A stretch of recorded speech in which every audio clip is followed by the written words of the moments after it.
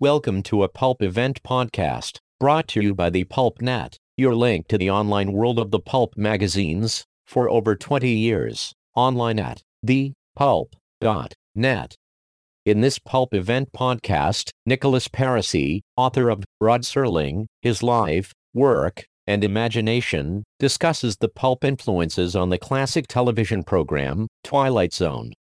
The talk was recorded on August 16, 2019, at Pulp Fest 2019 in Pittsburgh, Pennsylvania. Well, thanks everybody for sticking around, for coming. I guess it's somewhat appropriate that the Twilight Zone gets the latest presentation time of the night. So I wrote this here book about Rod Serling.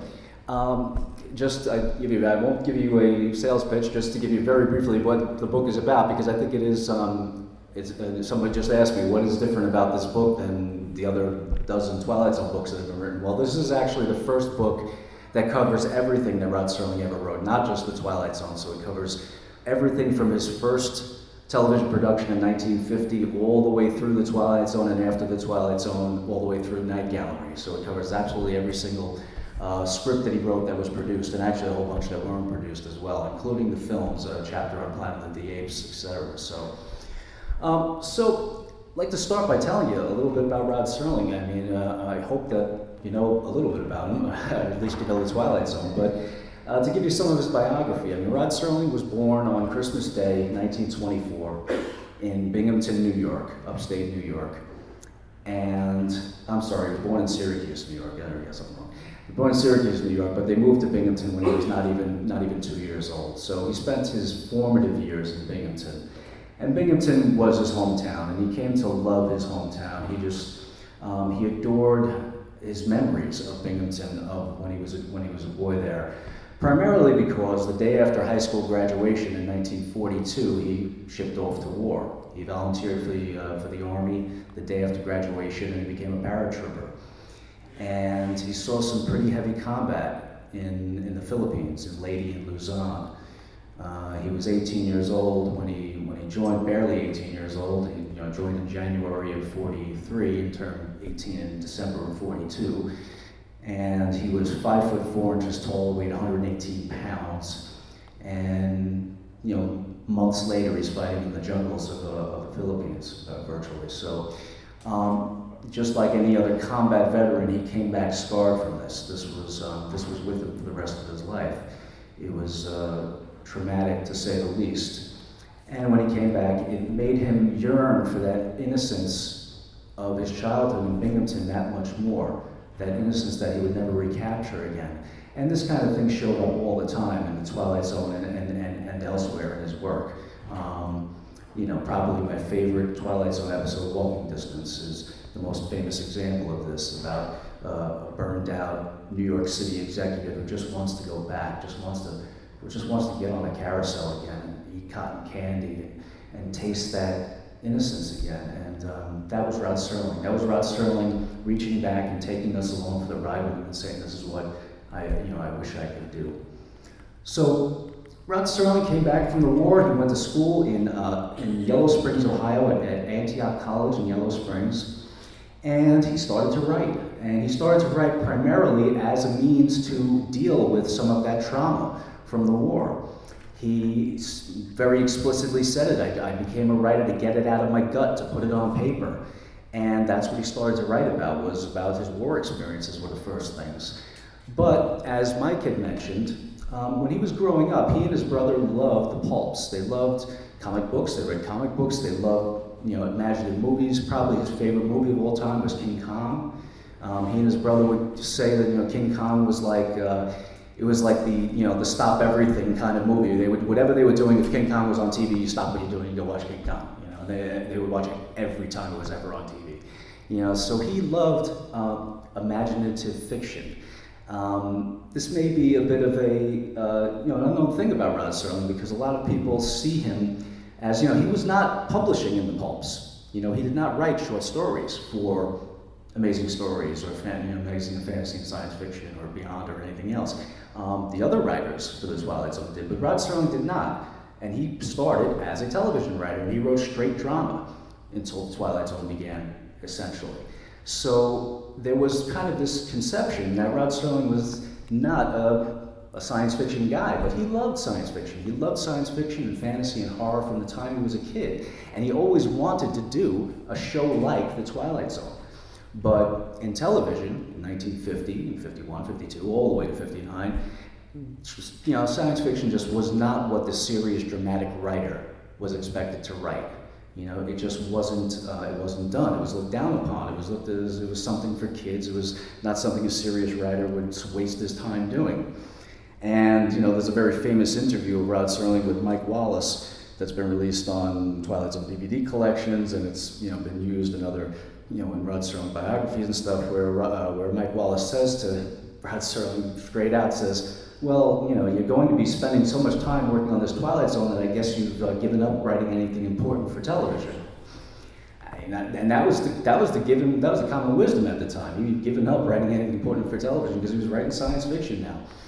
So Rod Serling, again, just to for anybody who doesn't know, Rod Serling was clearly, without question, the most prestigious and the most honored and the most celebrated writer in television before The Twilight Zone debuted.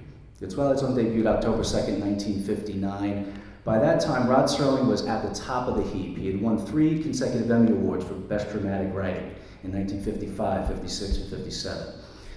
He had been a star, literally a star, from the time that a show called Patterns aired. Patterns aired on the Kraft Theater in January of 1955, and it literally made Rod Serling a star overnight. And this is something that it's maybe a little bit tough to explain to people. Like, how could one television show make a writer a star? What's the big deal? Well, at the time, live television. We're talking about live television in the early 50s. It was like the opening of a Broadway show.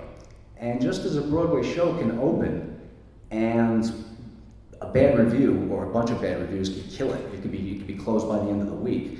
And great reviews can set it off on a course to stay, in production for a long time. Well, the same thing with a TV show. And when the reviews came out for Patterns the day after it aired, they were like nothing television had ever seen before. The critic for the New York Times essentially, literally said it was the best thing he'd ever seen on television from the standpoint of writing, directing, acting. It was the best thing he'd ever seen produced for television. And so Rod Serling's famous line was, well, the moment that show went off the air, my phone started ringing, and it's never stopped since. And that was essentially true. So that made him a star. He followed it up with Requiem for a Heavyweight just about basically the following year, and that confirmed his status. Then he happened to win a third Emmy Award the next year for a show called The Comedian on Playhouse 90, which is an adaptation. And so he was set. And when he had this name for himself, he built up this prestige, and CBS said, well, you can create a show for us now. Well, what do you want to do? Well, he went back to the pulps. He went back to his roots, and he said, well, I've always wanted to do this science fiction show. And oh, by the way, you've probably heard that, he had a lot of trouble with the sponsors and the network executives over, controversial subject matter in dramas that he was doing. He always got, pushback from these people whenever he tried to address anything relevant in straight drama. And so this was kind of a have your cake and eat it too kind of thing. He got to do what he really wanted to do, which was science fiction. And also, oh, by the way, maybe I'll be able to get away with some of this stuff that I've been trying so hard to address in straight drama because they're not going to pay much attention to me in science fiction. And it worked beautifully.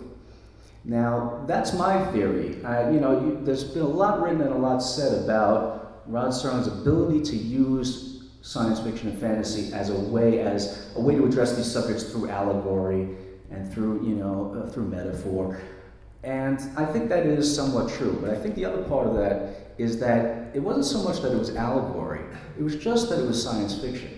And as I said before, when it was looked down upon, there were people who just were dismissive of science fiction in general, so they just weren't going to pay that much attention to it. So it wasn't so much that they didn't get it, sometimes they did, a lot of times they did.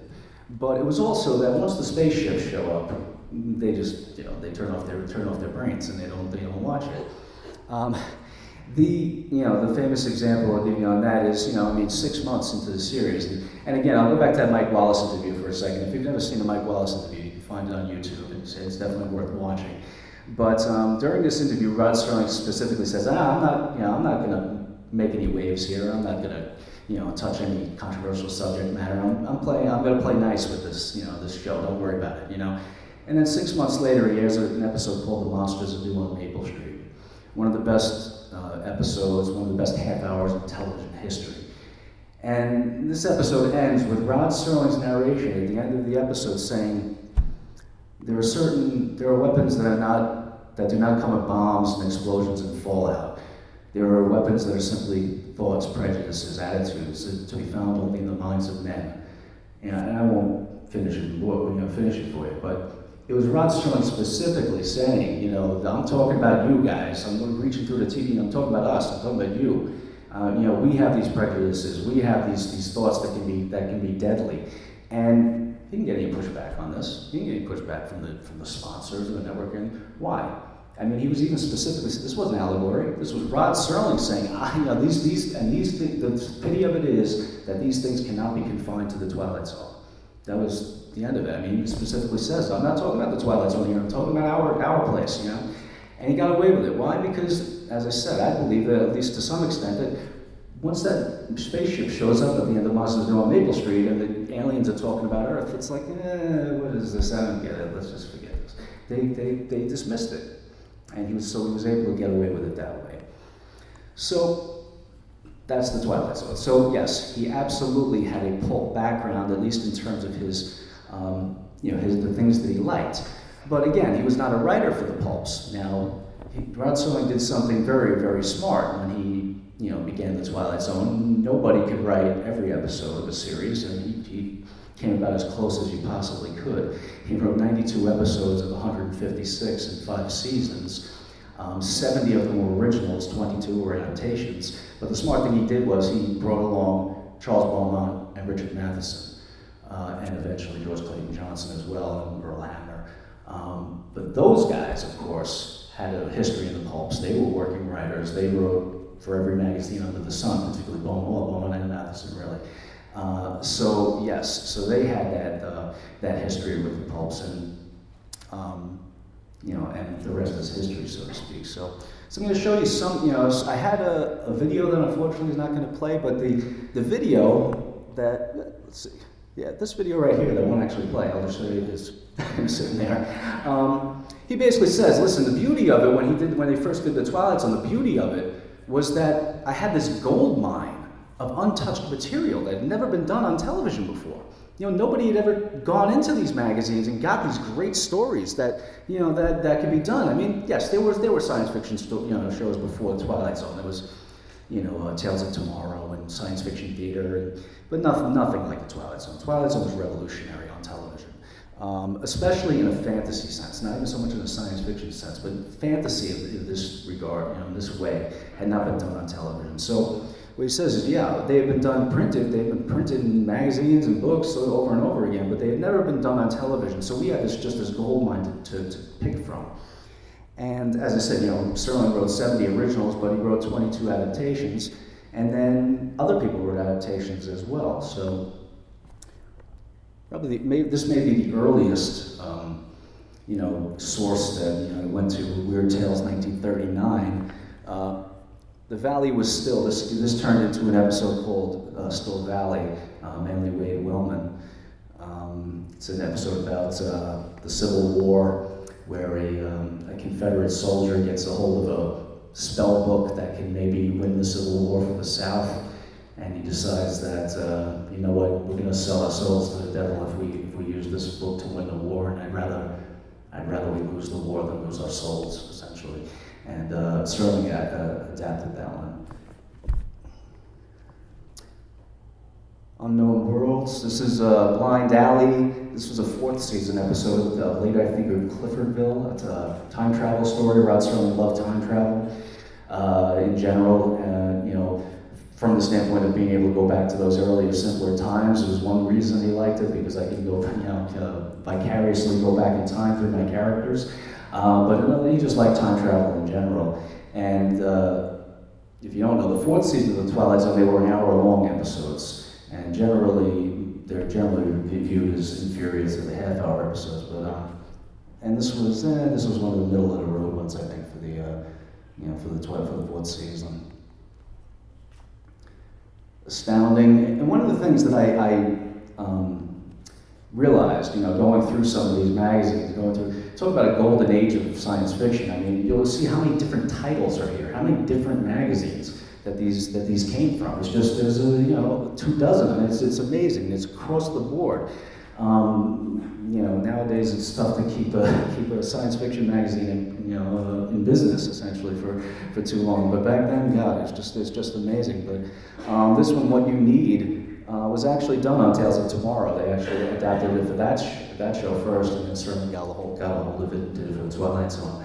A good episode about a guy who can basically tell somebody what they need and sell. He's a peddler and can sell them, a pair of scissors that they're going to need because they're going to get this scarf caught in the elevator on the way down, and they can cut themselves free and that kind of thing. So that was one of them. Galaxy. Now here we get into Richard Matheson. Richard Matheson wrote some of the best Twilight Zone episodes, as did Charles Beaumont, as did Rod Serling.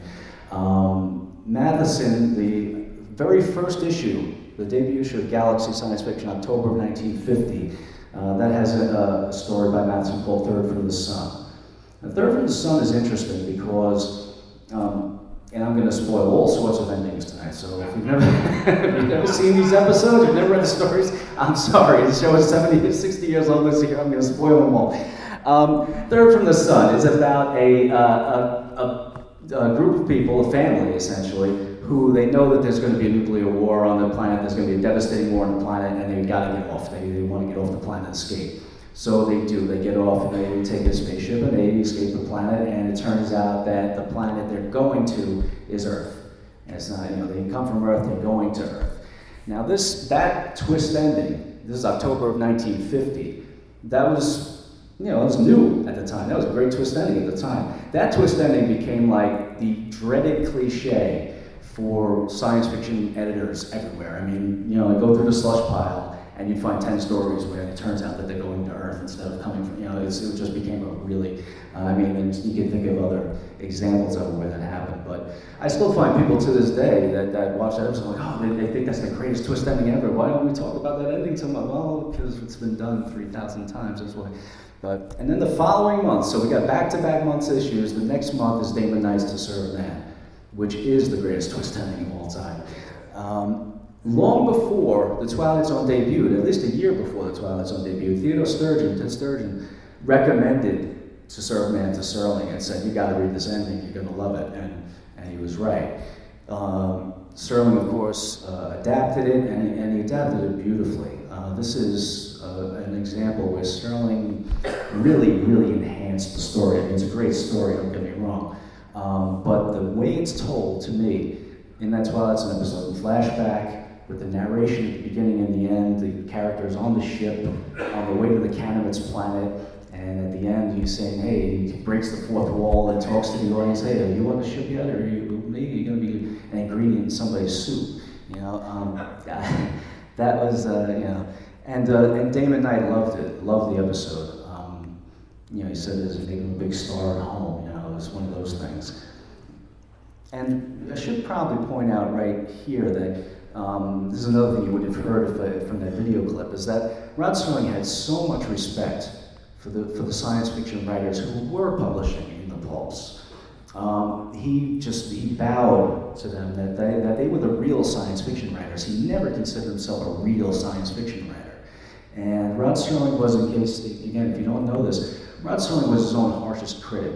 He never gave himself a break on anything. He just killed himself about even his best work. Even his best work, he would find something to criticize in it. And so when it came to this, he was very, very humble. He would never put himself on the level of a Ray Bradbury or anybody else, or Heinlein, Sturgeon, anybody, in terms of being a science fiction writer. What he did take credit for, rightly, was that he made it palatable on television. He was the one who brought it to television and made it and put it in a form that the mass audience could understand. And that's a presentation for another time, how he did that. But yeah, so back-to-back issues, 2 classic Twilight Zone episodes there. And then we get to Charles Beaumont. And I understand there'll be the Charles Beaumont documentary after this. September 1952. People in general, especially the laymen, they look at science fiction in general as being predictive. They think like when you set a story in the year 2020 and it doesn't actually come to happen, like you made a mistake. Like you're supposed to be predicting things, and that's overstated. Science fiction is not about predicting things. Is in some cases it's a way of saying if we go on this way, this might happen, but it's not about predicting things. But Charles Beaumont's The Beautiful People, which was produced as Number 12 Looks Just Like You, is about as prophetic as a Twilight Zone episode could get. This is an astoundingly prophetic episode. It's about, I'm going to run it for you. It's about a future society where everyone has to undergo plastic surgery, a form of plastic surgery to ensure mass conformity. And everybody's beautiful in this society. Everybody looks the same. They all have, they're all perfect. And I watched this episode today, and it's as relevant now as it was 60 years ago. Pretty amazing. Again, another different magazine if you're into science fiction. Amazing stories, of course. This was 2 different Beaumont episodes, back to 51 and then 57. One Beaumont, one Matheson. Little Girl Lost from October, November 53. Little Girl Lost, one of the more famous Twilight Zone episodes about the little girl Tina who rolls off the bed and rolls into another dimension. They just happen to know a physicist who knows how to get her back from inside the wall. And The Devil You Say is actually one of the better 4th season 1-hour-long episodes starring Burgess Meredith. It's called Printer's Devil on Twilight Zone. It's about a newspaper editor who is visited by Satan, and he can make him a successful newspaper editor by predicting the future. And he makes the future happen, of course, and gives them the scoops on what's going to happen. I think that's actually one of the better hour-long episodes. Yet another title, Fantastic Adventures. Brothers Beyond the Void, Serling adapted that one as People Are Alike All Over, with Roddy McDowell. Marcus, you were right, people are alike all over, where he ends up in the zoo. That's, the Martians look like us, but they put them in essentially a cage, and that's how people are alike all over. Generally speaking, when Rod Serling adapted a short story, he was pretty faithful to the original short story. There's one I didn't get to yet that he was not faithful at all to, but generally he was pretty faithful. This one he changed a couple of characters around, he gave some characteristics to Marcus and that Conrad had in the story, and vice versa. But he was pretty faithful to this particular story. Magazine Fantasy and Science Fiction. Now this is the one where this was actually the first story that Serling bought from Richard Matheson. When Matheson first started selling stories to Serling, he would sell the story and Serling would adapt it. He didn't write his own stuff for Twilight Zone initially. And I think he said that he was kind of like iffy on doing his own stuff at the time. He didn't want to do his own short story on his Twilight Zone. He'd rather give him an original screenplay. If he was going to do a short story, he'd let Serling do it. I already wrote it as a short story, you read it as a TV show. But this one, Disappearing Act, it was adapted as When the Sky Was Open, an excellent first season episode that has almost nothing to do with Richard Matheson's story. It takes just a kernel of the story and spins it into a totally different way, to the point that Richard Matheson actually said, I don't even know why he paid me for it. He just could have written his own episode, why he bought it. But it's about, Richard Matheson's story is about a man who finds that his friends are disappearing. His friends, his wife, his people around him are just disappearing, and nobody remembers them. Nobody remembers. I'm the only one who remembers these people. What happened? And Serling took it and made it a space, more of a science fiction show where these astronauts come back from a mission, and there's 3 of them, and suddenly one disappears, and the other 2, nobody remembers the 3rd guy. And then the 2nd guy disappears, and they say, no, there's a solo mission. What are you talking about? Whatever these other 2 guys, and then by the end, the 3rd guy disappears, and And it's one of the more ambiguous Twilight Zone endings. They never explain, really why these people are disappearing. It's just kind of implied that, something went wrong and they weren't supposed to come back. And so the universe is just wiping them out. It's a really excellent commentary on the fears of going into space back in 1959, 60. Imagination, another title. Two more Beaumonts. Beaumont was publishing in everywhere. Eventually, he started publishing for Playboy almost exclusively, and he was as successful a short story writer as you could be at the time, really. And he wrote some of the best Twilight Zone episodes. He had Elegy, 1953. The Man Who Made Himself was another fourth season episode in his image. Another title, Beyond. Sorry, Right Number was adapted fifth season, Night Call. Richard Matheson did not write many stories in the fifth season. For whatever reason, the producer of the fifth season was different than the other seasons, and he just didn't like Matheson's stuff because he's a dope, But I guess I don't get it. But so Matheson didn't have much in the fifth season. But this was one of the creepier Twilight Zones. Talk about scary Twilight Zone. People, we can argue about what the scariest Twilight Zone episode is. Everybody seems to be freaked out by something different. This is an episode that got me when I was a kid. This is about an old woman who's in in her deathbed essentially, and she starts getting these freaky, creepy calls from somebody, and it turns out they're coming from her dead husband, and they find the telephone line is lying on his grave. It's just, that's definitely one of the scarier episodes. Back to Beaumont, The Jungle. The Jungle is, 1954. The Jungle is one of the more underrated episodes, I think. I like this one. People, from what I gather, I think people don't like this one quite as much as I do. This was starring John Denner. It's about a guy who, he's a businessman, and they kind of pillaged a village in Africa, and the superstitions come back to, they follow him to New York, basically, and at the end his wife gets eaten by a lion. They don't show it, of course, but, that's obviously what happens. Another pretty scary episode. There are sequences in this episode where he's running from nothing. He just hears drums, and, he sees, strange things, and he's, it's a pretty creepy one. Infinity Science Fiction, again, I lost count, is probably like the 8th or 9th different science fiction magazine. Perchance to Dream. Perchance to Dream was the first Charles Beaumont scripted episode of the series.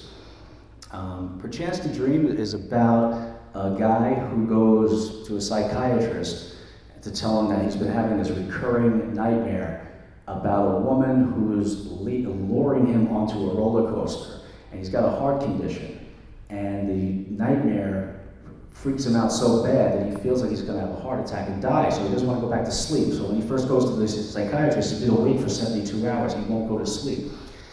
And when Charles Beaumont wrote this episode, the screenplay, not the story, but the teleplay, he said, I never expected it to go on the air as it was written. Rod Serling told me, write it the way you see it, and don't worry about the little old lady in Dubuque, she'll get it, she doesn't get enough credit, she knows she can understand it, and you can do it the way you want it. And Beaumont said, I just assumed he was just screwing with me, he's not gonna use it the way I wrote it. Well, it went on verbatim, not a word was changed. And from that moment on, Beaumont, realized what he was dealing with here. He was really dealing with a different show.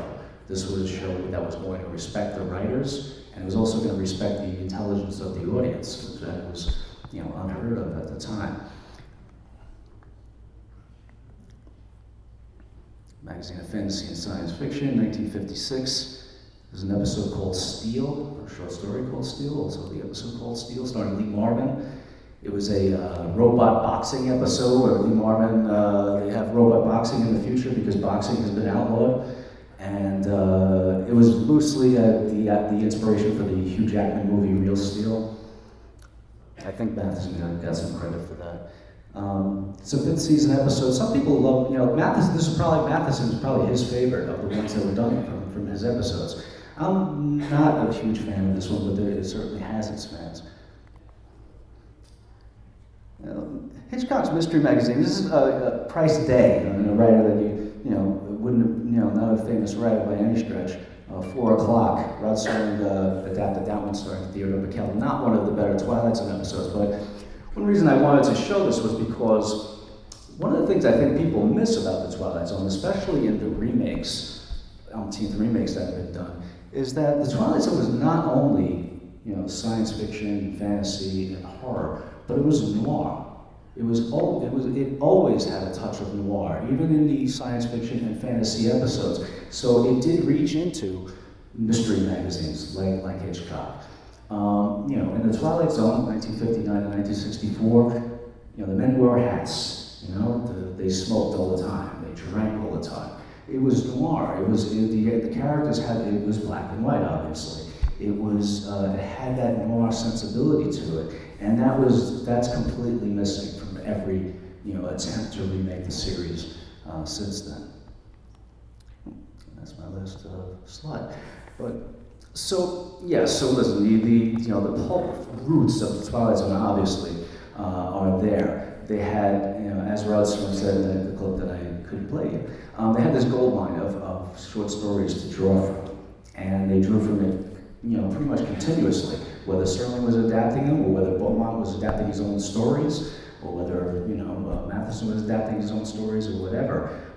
They had these stories to draw from. They've been released. You can get the Twilight Zone, the original stories, in a collection that has all the original stories that were eventually turned into Twilight Zone episodes, and there are other collections as well. But so, if you have any questions about Rod Serling, let me just tell you also, I didn't mention, but I'm also a member of the board of directors of the Rod Serling Memorial Foundation. We're a charity that helps to preserve and promote Rod Serling's legacy. And as this is the 60th anniversary of the Twilight Zone, we're actually having a convention this year called Serling Fest in Binghamton, New York, Rod Serling's hometown, October 4th, 5th, and 6th. The actual anniversary is the 2nd. And it's going to be a 3-day event, just a celebration of the Twilight Zone. This is actually going to be the 3rd year we were doing it. The prior 2 years we've covered everything that's Serling related. This year will be 90% of the Twilight Zone. And it also happens to be the 50th anniversary of Night Gallery's debut in November of '69. So we're going to be screening Night Gallery and then doing that. And there's going to be, at last count, 11 different writers who have written really substantial books about Serling, Twilight Zone, whatever, who are going to be there. So if you go to rodserling.com, you can get information about that. But yes, please. Do you favor Twilight Zone over Night Gallery or vice versa? Very, very much so. He favored the Twilight Zone and Night Gallery. He had a very, very contentious relationship with the Night Gallery series, particularly with the producer of Night Gallery, named Jack Laird. Jack Laird was the producer of Night Gallery, and he was, to my research, the only person in Rod Serling's entire career that he didn't get along with. Rod Serling got along with everybody. He really did. He was a people person. He was gregarious, he was personable, he was, he liked people. And he and Jack Laird just butted heads from day one. Literally from the moment they met, they didn't get along. And not only did they not get along personally, but Jack Laird was not a huge fan of Rod Serling as a writer. And believe it or not, he just wasn't. And to be fair to Jack Laird, to some extent, he's put in a strange position because he was basically given the reins of that series. You say, hey, this is your series to produce. It's called Rod Serling's Night Gallery, but you're the producer, and oh, by the way, the head writer is a guy you're not a big fan of, And so he was in a weird position. But Jack Laird was not a people person. Rod Serling was, and Jack Laird did not handle Rod Serling well at all. So they butted heads constantly. And the problem with Night Gallery was that Rod Serling didn't have any say in the creative process of Night Gallery. He wrote for it, but that was it. And after he wrote it, they could do what they wanted. He could be rejected. He had no say in cast, no say in director, no say in production values, nothing. So he was continuously frustrated with that series. Now, having said that, I point out in the book that I think Rod Serling wrote some of his absolute best stuff for Night Gallery. There are a couple of episodes of Night Gallery that I put up there with anything else that Rod Serling wrote. particularly an episode called The Messiah on Mott Street, which is my favorite Night Gallery episode about an old Jewish man who is trying to stay alive for his grandson, and they're just all they have for each other, and just about is literally about them trying to stay alive for each other. It's just a beautiful story. That's one of his best pieces of work. So he wrote some great stuff for it, but the problem with Night Gallery was that again, he didn't have any control of anything else really, and he really, and I agree with him on this, he hated those little vignettes that they would do, like in between episodes. They might have like a 3-minute, usually comedic kind of sketch, and those were completely Jack Laird's idea, and I think they're just pointless too. And then he thought they just ruined the tone of the show, and I do agree with him on that. So, but again, having said that, there's a lot of really great Night Gallery episodes. Yeah. Sure. Okay, I got a question for you, but first I'm going to make a comment that partly addresses her question. And I'm going to praise you, although I'm going to violently disagree with you on one thing. Okay. Please. I walked up to this guy's table and I thought, okay, here's another guy exploiting Rod Serling in a media thing, and okay, I've already read one biography of Serling, and I've read a bunch of Twilight Zone books, and here's another guy ripping them off. And I started talking to this guy, and I realized he understood the pulse. He understood Serling. He understood TV history. He was the first person ever to not just say, well, Serling and Laird didn't get along, but he told me why, and he went into some detail, and he made a statement. Most of everything he said I agreed with, except one thing I partly disagreed with. And I was really impressed by the guy, and I've been walking around with a budget, and I've been saying to everybody, okay, I'm thinking about buying the book. I'm going to buy this guy's book. And I really got it. I didn't pay him for any of this, I swear. But okay, and the thing is, nobody can ever explain the thing about Laird and Serling. But here's the thing. For years I had read Frederick Paul's story. Frederick Paul, the great science fiction author, editor, and agent, who had said he once talked to a guy in Hollywood who did a lot of science fiction. He didn't say whether the guy was a screenplay writer or an agent or a producer or whatever, but he said that he talked to the guy, and the guy pointed to a whole bunch of science fiction magazines on the wall. He said, if I need something, I just go up there and pull it out of there. And in 1991, my first convention ever, my first Worldcon ever, there was a convention autographing session. And there was Fred Paul. And I walked up to him, and I gave him the book to sign, and I told him the story. I said, okay, who was it you talked to? And he wouldn't say. And I thought maybe it was some hack like Irwin Allen or Sid Pink or some character like that, or maybe it was even Roddenberry, Gene Roddenberry. But it just occurred to me that, oh shit, it wasn't Rod Serling, was it? Do you think there was any possibility it was Serling? Well, I'll tell you this. I mean, Rod Serling, he always gave credit where it was due. All right, so, all right. Yeah, that would imply it wasn't, because Serling did, and Serling obviously loved the stuff. Yeah.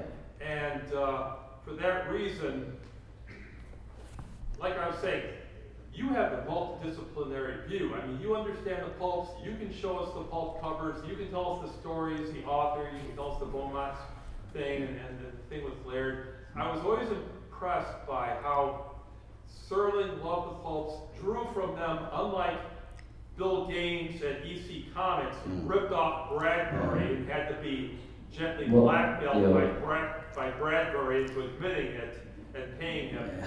This guy would pay the people and hire them. Right. So, well, I'll give you. I'll cut you down because I should at least address to some extent the Bradbury-Serling dynamic, because Bradbury and Serling were, keyword were, very good friends. They were very close friends. I mean, their families were on vacation together. They were very good friends. And then Bradbury started accusing Serling of plagiarism. Oh, really? Yes. That's ironic, because he played the game with Gaines where he said, yeah, I'm really flattered that you're using my stuff. Maybe you should credit it and pay me too. Yeah. And with Serling, it was completely behind his back that Serling would start hearing things. Hey, Bradbury was into something, and guess what? You stole his story about, you know, and they had a pretty contentious exchange of letters where Serling said essentially what I said. Hey, you know, you had dinner at my house, and you can't come to me and say this to my face. You have to go, you know, behind my back to say this stuff. So they were not friends for the rest of their life. And Bradbury never sued him. And I mean, in one of the letters, Serling essentially says, "Hey, Ray, sue me. You really think I stole your story? Sue me." And he never did. So I really, and listen, I love Bradbury. Okay, I mean, everybody loves Bradbury. He's written some of my favorite short stories, some of my favorite novels. However, I think he really treated Serling badly, and especially from the standpoint that Bradbury was the king. I mean, he was the king of this group of writers, this Beaumont Matheson included, and he really could have welcomed Serling into the group. Again, Serling did not publish short stories in these pulps. He was not a short story writer. He wasn't a novelist, and he really was coming at it as an outsider. And Bradbury could have really kind of welcomed him in as an outsider, said, "Hey, you're one of us." And instead, he did take the opposite tack. He said that, and again, this is completely my opinion, you know, nobody else's, but I think he was jealous. Bradbury had a series that was being pitched right before the Twilight Zone. It was called Ray Bradbury's To the Moon and Back, or something to do with the moon, and it didn't sell. And Rod Serling's did. Do you talk about that in the book? That series I don't know. The Bradbury series I don't, but yeah, and then Rod Serling all of a sudden, this outsider comes in and becomes the science fiction king and starts being compared to Bradbury, and I think Bradbury was jealous. I really do, and so does Robert Serling. Actually, he mentioned he had the same opinion too, as his brother. But yeah. Well, in any event, I just want to say that I think you really are the first person to bring it all together, because TV people talk about TV, pulp people talk about pulp, science fiction, non-pulp talk about science fiction. You seem to have brought everything together, and I think I think Serling was like to science fiction authors and TV what John W. Campbell had been to science fiction authors. I think that's a good way to put it, yeah. Magazines. And I guess you answered What Rod Serling did was, and there's another presentation I do about this particularly, but what Rod Serling did was he really made science fiction and fantasy, particularly fantasy, accessible to the mainstream audience on television. When this show debuted in 1959, 18 million people watched that debut episode. You got to figure 17 million of them had never read magazine of fantasy and science fiction. You know, they just didn't. So Rod Serling had to teach these people what fantasy was all about, and I mean that literally. Again, there's a different presentation for another time, but he did that. He actually taught people the tropes. He taught people what fantasy was all about on television. And every science fiction show and fantasy show that come afterward owes a gigantic debt to Rod Serling for doing that. Not only for doing that, but for also raising the bar for the quality of these shows, because that's what the show was. The show was, it took this ghetto genre of science fiction and treated it like it was a quality presentation, that it was highbrow, and nobody had done it before Rod Serling did. You know. One last question. Do you do, or did the person who made that slide do 3D photography? I don't, but I did this, but no, I don't do it. Yeah. Because freakishly, I do 3D photography, and I can preview stereograms without a viewer, both on slides and prints, and that is, if anybody else in the audience can preview stereo, maybe look at those pictures. It isn't just that one is wider than the other. It is an astonishing 3D stereogram. Maybe we can put the two together. Did you have the bottle? They took the bottle from Tammy, please. One last one, I think. Go ahead. Very, very quickly, I have read the book. I'm probably on the second round of it. I do want to thank you for writing it. And Anne Serling wrote the foreword. I should have mentioned And she mentioned that you brought up things that she wasn't aware of. I was just curious, do you have an example, or should we? I think she was primarily talking about particular shows that I uncovered. That's one thing I'll end up with this, is that this book really started very, very simply. I wanted to get a complete list, just a list. I wanted to get a complete list of everything that Rod Serling wrote that was produced. And believe it or not, every list that that was out there was incomplete. They all had things missing or mistakes or whatever. Even, IMDb was missing things. And so I wanted to get a complete list, and I uncovered probably half a dozen things that Rod Serling wrote that had not been included on any of his bibliographies. So yeah, Anne Serling was saying, I never heard of the show. I never heard of the show. So there's a bunch of stuff like that, yeah, that she had never heard of. So, but for the Twilight Zone on CBS, they do the reruns now. It's Cuba Productions. Ithaca. Yeah. What's the connection with Sterling to Ithaca? Did he live there for a while? Oh yeah. He had a cabin on Cayuga Lake, and they still have it. The family has these 3 cabins actually on Cayuga Lake, and the family still owns them. So he would go back there every summer. They would spend on Cayuga Lake, and he taught at Ithaca College for many years. And Ithaca College is one of the archives of the Serling material that I did visit for some of my research. I went to school with this now. I went to school with this now. Oh really? Okay. Okay. Yeah. Because Binghamton are not, they're fairly close to each other as well. Yeah. How did you get along with Desilu? He got along with Desilu just fine. They only did the one show. They did the Time Element, which now is kind of considered the unofficial Twilight Zone pilot. And that's a good story.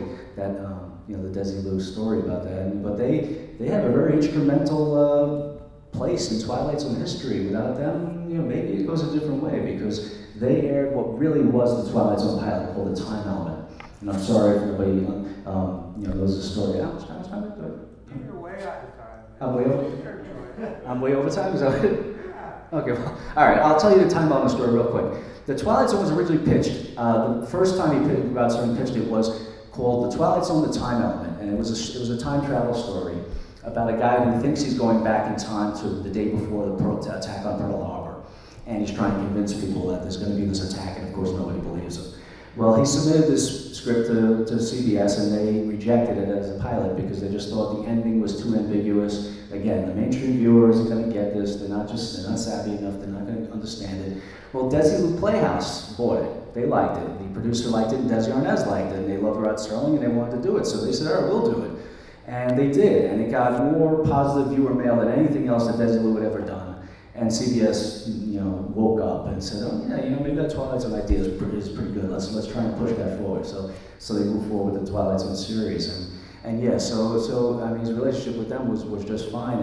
And the funny thing is, Desi Arnaz's daughter, Desi and Lucy's daughter, Lucy Arnaz, she never knew until decades later. She never knew the connection between her father and the Twilight Zone. And she says she loved the Twilight Zone. They would watch it all the time. They watched it together all the time when she would visit them on weekends. And she said never once did he turn to her and say, hey, without me, that show never took credit for anything. But yeah, so. All right. Thank you. You've been listening to a Pulp Event podcast, brought to you by the Pulp Net, your link to the online world of the pulp magazines, for over 20 years. Please visit us online at thepulp.net. Thank you for listening, and keep reading the pulps. The Pulp Event podcast is copyright 2019.